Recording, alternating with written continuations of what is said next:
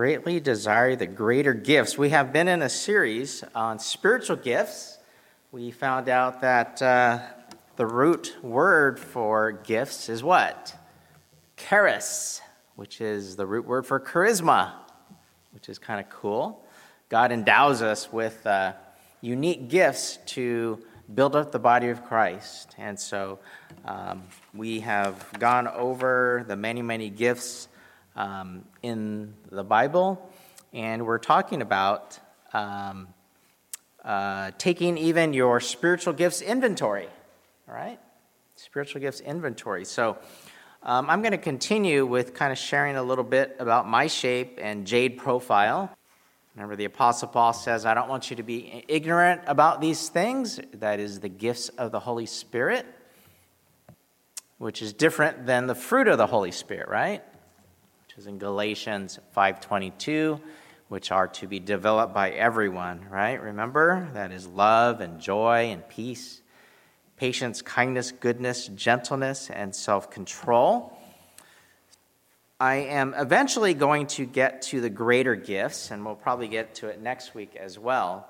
I think today I'm going to finish up just sharing a little bit of my shape profile.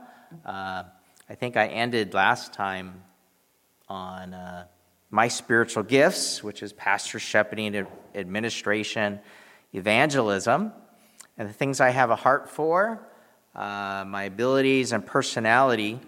But talking about your jade profile is your journey.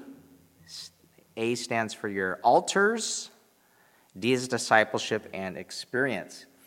It is said that you should be able to share your Christian testimony in 3 minutes or less. Okay, so certainly work on that. That's under your journey. That is your life before Christ, when you came to Christ, and then your life after Christ. Mine, I'll share for those of you that don't remember it. I'll share my testimony in 30 seconds or less. How about that? Like, name that tune. I was probably in Lil Wong's Sunday school class or something like that. She taught children's ministry for years and years. And hearing Bible stories in this church, doodling in the pews, writing on the back of the pews and ground probably. Finally going to church camp, junior high camp, I heard the story of God's love, grace, and forgiveness, kind of articulated in that certain way, and responded to an invitation to accept Christ in my life. I remember distinctly, I like to say was at that moment that I felt discovered by God. Not necessarily, it was accepting God as my Lord and Savior, but I truly felt discovered by God. Before that, you're just a little kid in this world, one little person in this, how many billion people are in the world, right? It was that point, certainly in a church camp environment, you're able to sing songs around the campfire and look up at the heavens and see the gazillion stars out there. And that really resonated with me, that out of all the people in this world, God is speaking to me. And that's when I came to Christ in junior high school. And then my life after Christ has been a journey of trying to please God, trying to serve God. And part of it is trying on different hats in this church. And that leads me up to the A in your jade profile. I do want to share a little bit about altars. So your jade profile, your journey, you should be able to share your spiritual journey in 3 minutes or less. And it's not necessarily your life story, okay? Often when people share their testimony, they'll go on to talk for maybe, 45 minutes of all the things that they accomplished professionally and, their work history, etc. But this really involves the work of the church and your spiritual, how you've applied your personality, your experiences in the ministry of the church.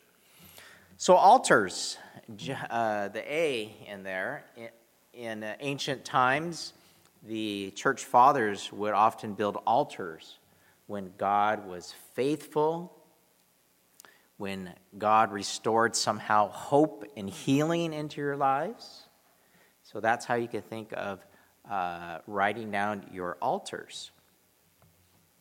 For me, God has definitely provided. I remember as a early college student, kneeling before this altar, asking God to show me which direction to go into. I felt called to go into ministry, but then every time I'd make that commitment to go to seminary, I would shake in my boots knowing that I wasn't ready for that. And then I looked upon other professions, and I thought of physical therapy to go into that. And every time I committed to study for physical therapy, I would feel really guilty, like I was turning my back on God. And I flip-flopped over and over as a youth, an early college student. And I told God that, okay, I'm going to go to physical therapy school first. At that time, I had a family. I was married. And so I thought becoming a physical therapist, health profession was safer, right? Definitely safer. So after that, my gifts and personality, I daydreamed almost every day working as a physical therapist of owning a private practice, right? Just that dream of being entrepreneurial, having a vision, a holistic vision, how to run an organization. It's just like watching those cooking shows, all right? You see Gordon Ramsay of Hell's Kitchen and Kitchen Nightmares of dysfunctional restaurants and functional restaurants. And often in Kitchen Nightmares, he would do a restaurant makeover, right? He would just relaunch the whole thing. And he's almost like a family counselor at times of identifying dysfunction and making it more functional.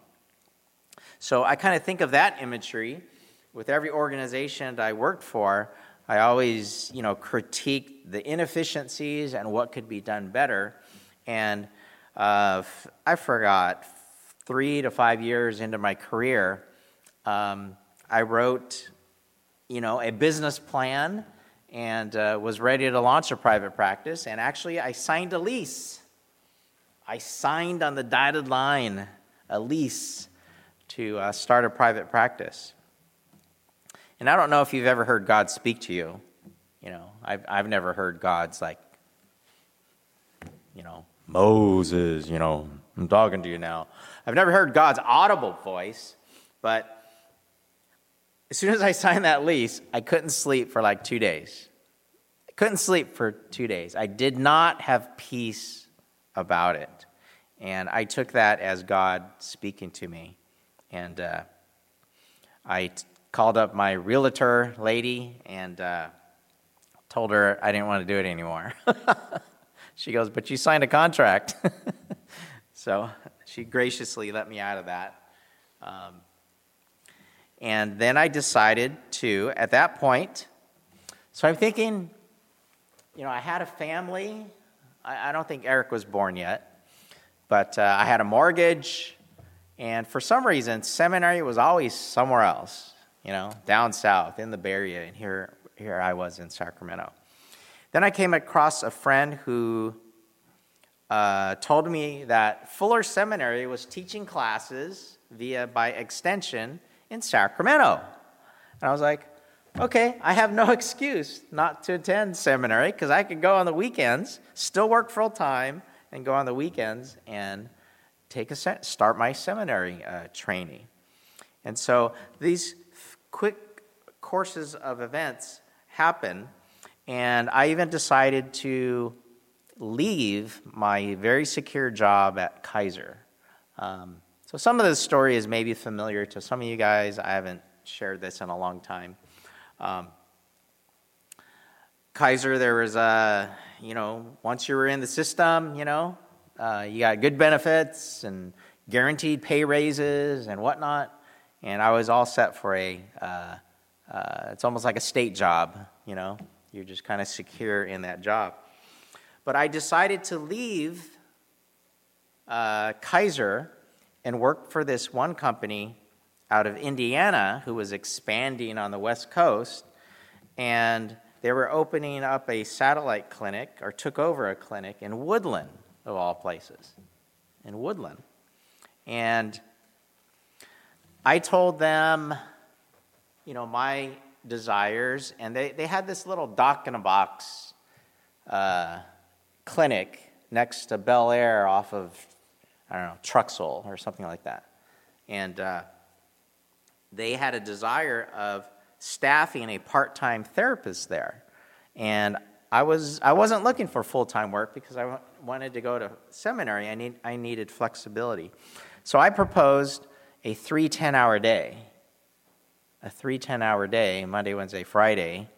And that would give me 4 days to take seminary classes and prepare for that. So anybody, I don't know if you know anybody that's in ministry, that's in the mission field or pastoring and whatnot, there's always sacrifices to prepare for the ministry. And I always call this is one of my altars, that I built an altar to God that I will praise God for. I was able to negotiate a 3 10-hour day, which was almost equivalent to my 40-hour-a-week salary at Kaiser. And so it was amazing that I didn't have to sacrifice hardly anything at all. And what God really gave me was time, right? To work full-time and then study for seminary was almost super difficult. But God gave me 4 days out of the week. 4 days out of the week to prepare for the ministry. So that's what I embarked on. 2 classes on the weekends, working Monday, Wednesday, Friday, three 10-hour days. I did that for a couple semesters, and then God gave us Eric, our little boy. And so, when he was young and, didn't require, it was just busy work, feeding, changing, go for a nap. I was still able to take 2 classes, but then it started getting, he required more and more of my time. So even during the week, we had the great resource, I praise God for that, of both our in-laws living in town, and so we had that extended family where I only had to watch Eric 1 day a week, the whole day, of course evenings, but the Satos watched him during the day, 1 day a week, and then my mom and dad watched them 1 day a week. And so it was great for them as grandparents. They wanted to see the grandchildren, but it wasn't like a 5-day-a-week commitment, right? So God provided that resource. And so I did that for a number of years, and Eric started requiring more and more attention as he grew, and I started feeling guilty that, I wanted to stick my nose in a book versus being present raising Eric. And God really convicted me that Eric was more important than my studies. Even though many of you, some of the old-timers that we saw at Lil's memorial service yesterday, would pat me on the back and encourage me that I'm going towards seminary. But yet, I had a real objective calling to be a present father. And so when Eric was, plus I heard that term that they used to say that the most important developmental years in a child's life is what? Like their 1 to 5 years time of bonding with you, etc. And so I wanted to be present for him. And so I figured if I took a break from seminary, and if I resumed in a couple years, maybe when he got to kindergarten, seminary would probably still be there, right? Same classes, same institution, but it'll probably be a little more expensive, right? 3 years later. And that's exactly what happened. So I continued to work 3 10-hour days. I stopped seminary, and I was definitely involved in childcare and all that. And praise God, when Eric started kindergarten or first grade, he was in school most of the day, I tiptoed back into seminary taking one class at a time. And gradually took 2 classes at a time, and I thought that was going to be my path. And then 5 years later, God blessed us with another child. So now we had 2 kids. And what I managed to do was God allowed me to work 3 10-hour days for the next 8 years. Praise God for that. And I took 1 class at a time over the next 8 years.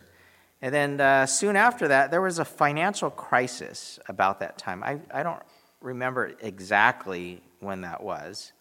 I think there was like a housing crisis. There's a financial crisis. And right about that time, I looked for a job we started attending the First Baptist Church in Elk Grove. And many people go to seminary class. Usually it's a 3-year degree. They just kind of stop, uproot, and ask people for help is what they do, and they get through their seminary training. I finally got my degree after 10 years, a decade of studying, and God provided the resources for that. But what's amazing, I just praise God for it. You know, I want to give God the praise and glory. I didn't have to quit my job. God gave me time to do it. I was able to pay for all my tuition up front, and I was not in debt $1 from seminary, which is kind of unheard of, really. And then soon after, I think it was the housing crisis of 2002 maybe, I applied for and was accepted to become the caregiving pastor of the First Baptist Church of Elk Grove, where, there was a big housing boom, if you recall. I think it was in 2002, around there, and then a few years later it crashed. But Creekside Church had grown from a congregation of 500 to 1,700.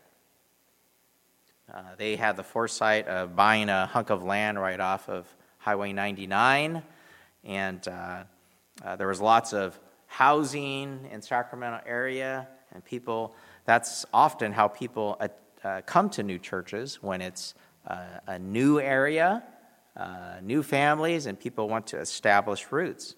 And that church grew in leaps and bounds during that time, and at least certainly rode that wave. So God provided a dream job for me to exercise my gifts. I was hired as the caregiving pastor. Never heard that term before in church ministry. But I inherited a Christian counseling center. I was able to run support groups. I think this is where my evangelism function comes in, because people would come to church not through the front door, through support groups, but through the back door. They would come through grief recovery. They would come through divorce recovery. They would come through our 12-step programs. Not through either the side door or the back door. They would come to church because it met a need. It met a need for people.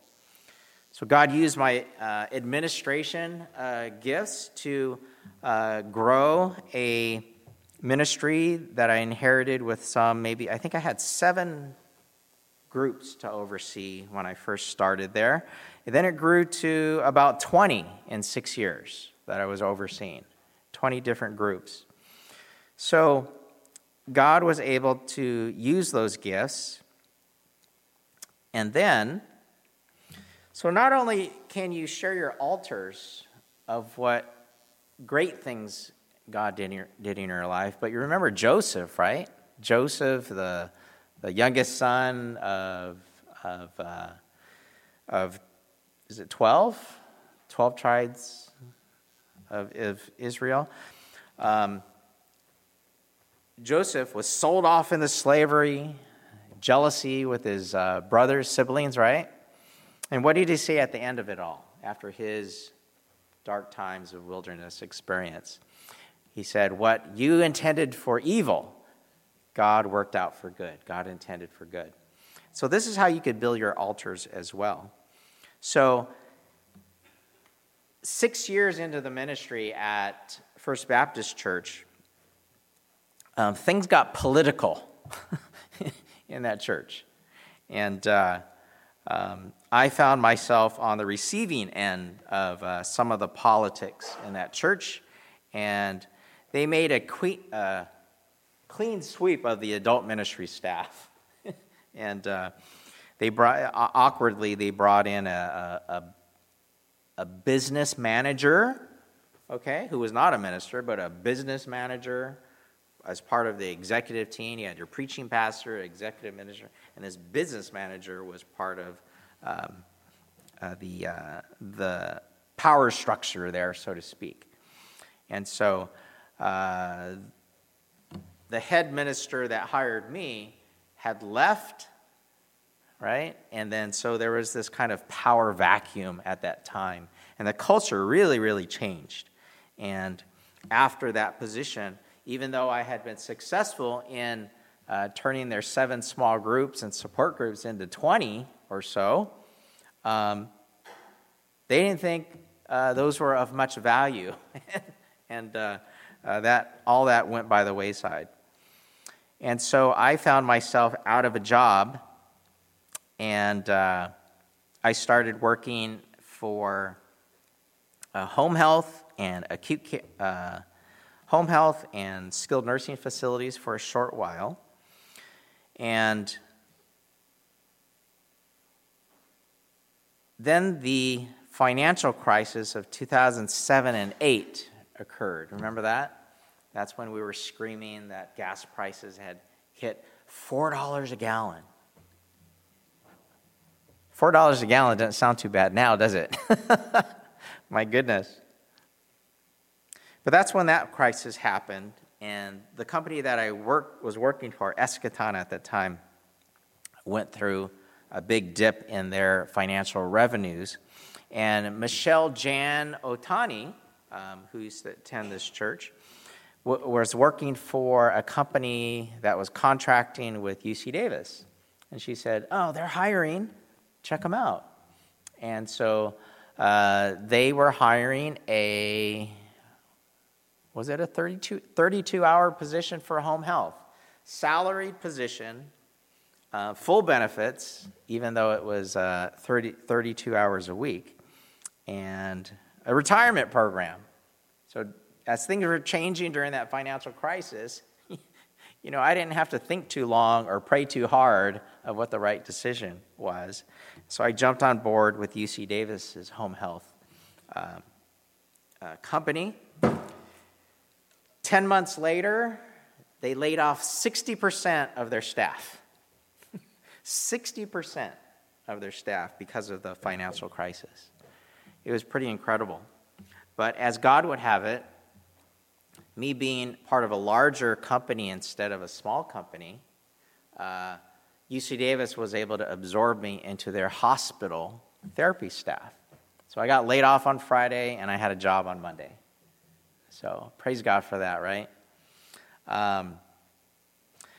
However, it was in acute care. And when I graduated college in 1989, I vowed never to work acute care again. Right? All the tubes that you have to work with, out of every orifice, dragging people out of bed. At that time, we did wound care and acute care. And it was like, that's not why I became a therapist. And here it was. I certainly had a family, a mortgage, and whatnot. So in faith, I accepted that position in acute care.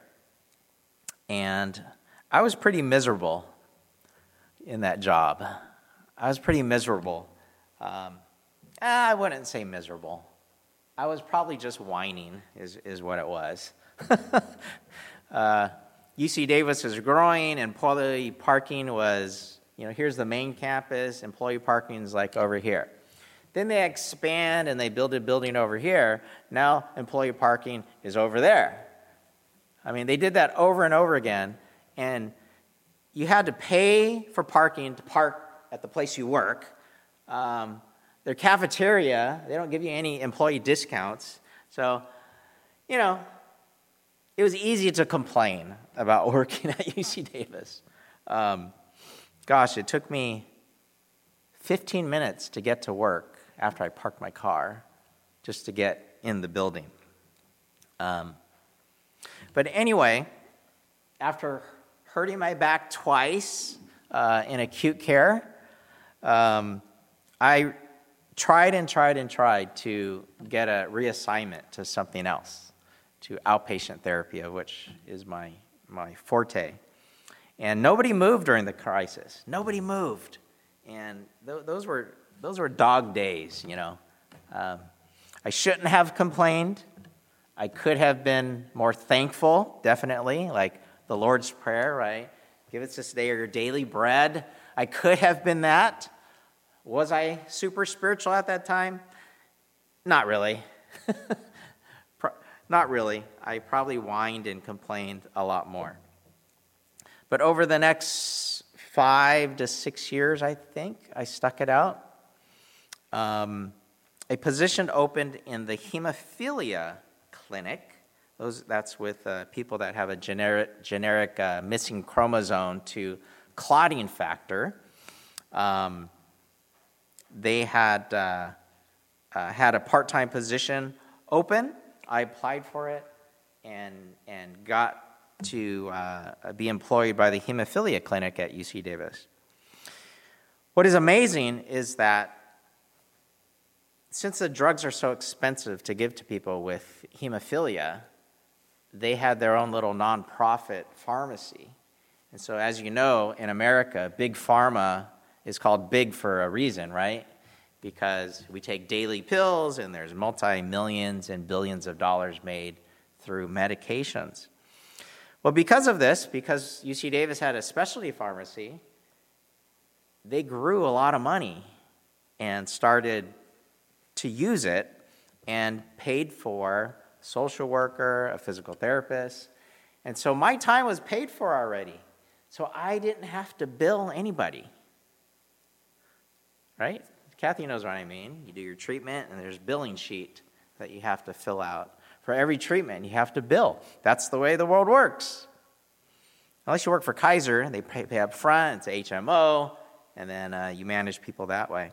But my time was already paid for, so amazingly, I didn't have to do any billing. I didn't have to do progress notes, per se. I didn't have to send that to the doctor. I could just treat people if they needed treatment. So it has been an amazing appointment. My job offered opportunities for research, advanced training. In 2019, I became board certified in musculoskeletal ultrasonography to look inside muscles, bones, and joints. And personally, it's been one of the most exciting things I've been able to learn professionally in the 34 years I've been a therapist. During COVID, I studied for the board exams and got my doctorate in physical therapy. So I just praise God for the journey that He's brought me through. Even though I felt bad about having to leave or getting laid off from the First Baptist Church, whenever it's not your choice, right? It feels like a punch in the stomach is the way I describe it. If any of you have ever been laid off, furloughed, or whatnot, it's not a good feeling. But I praise God for those opportunities. And lastly, I'd like to say, during my time as a therapist, being at the hemophilia clinic, I have definitely had some challenges. There were some interpersonal battles. I've experienced what I consider bullying and prejudice in this particular division. So I've had to really learn how to defend myself in a godly way, and not having to retaliate or being too passive or aggressive.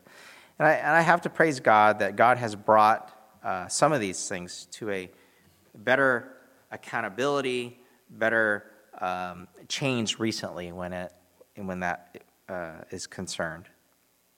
So it leads me up to COVID. God encouraging me to experiment more with ministry. I started a little house church after COVID hit in 2019, and we were able to come together and be the church, really, for a little while during that time. That was a time when people weren't meeting as churches, right? But we were able to meet as a church on a weekly basis. Sometimes it was through Zoom, a Zoom meeting, which is kind of weird, but there was certainly connection. And then that brings me to offering to help local churches. And then I started preaching more at Chinese Community Church, and then here. And that brings me to, this is almost my 1-year anniversary of a pulpit ministry. And many of you know that I had some trepidation about preaching more than once a month or something to that effect. Anyone could come up with a message to talk about, every couple months. But preaching and teaching on a weekly basis definitely has been a challenge. But another altar I want to build toward God is to praise God.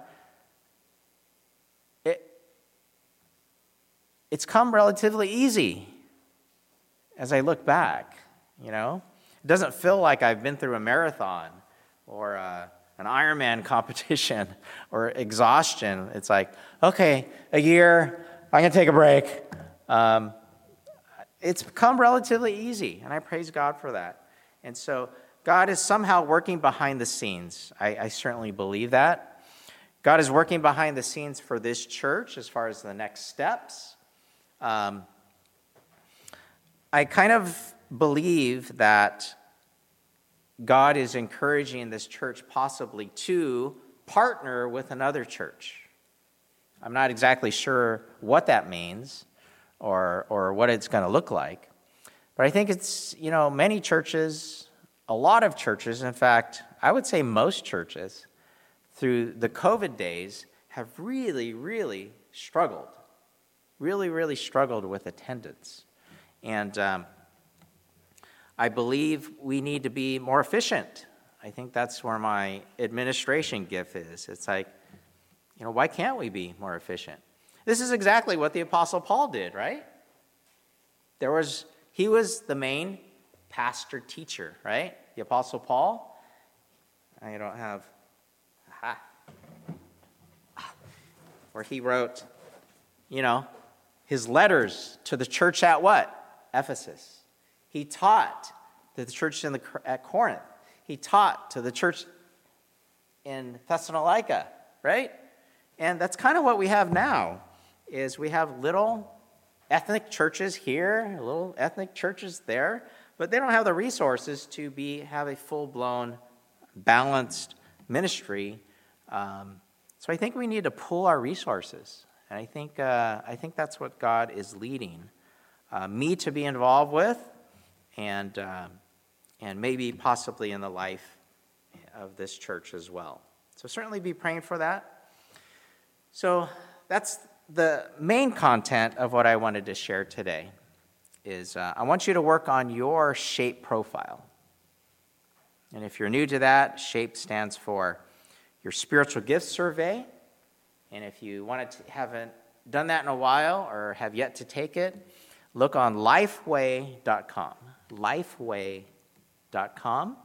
So let's close in prayer. God, we thank you for our time of celebration of life yesterday with our dear sister, Lil Chan Wong. God, I thank you for just your spirit moving with all the details that occurred through Valerie and Kirby. I thank you for how everything just came together as far as those who were chosen to share and give testimony at the service. We just thank you for her life. We pray that it was honoring and pleasing to you, that our goals were accomplished. That is to celebrate the life of Lily, but also to give praise and honor to you, God, for the life that you gave us. So all those here, I'm sure some related to Lil's family. We pray for their extended family, that Lily's witness will continue to inspire their extended family, that through even the service and her life testimony, that it points those that don't know you to the hope and life that we have in you, God. So these things we ask and thank you for. All God's people said, amen.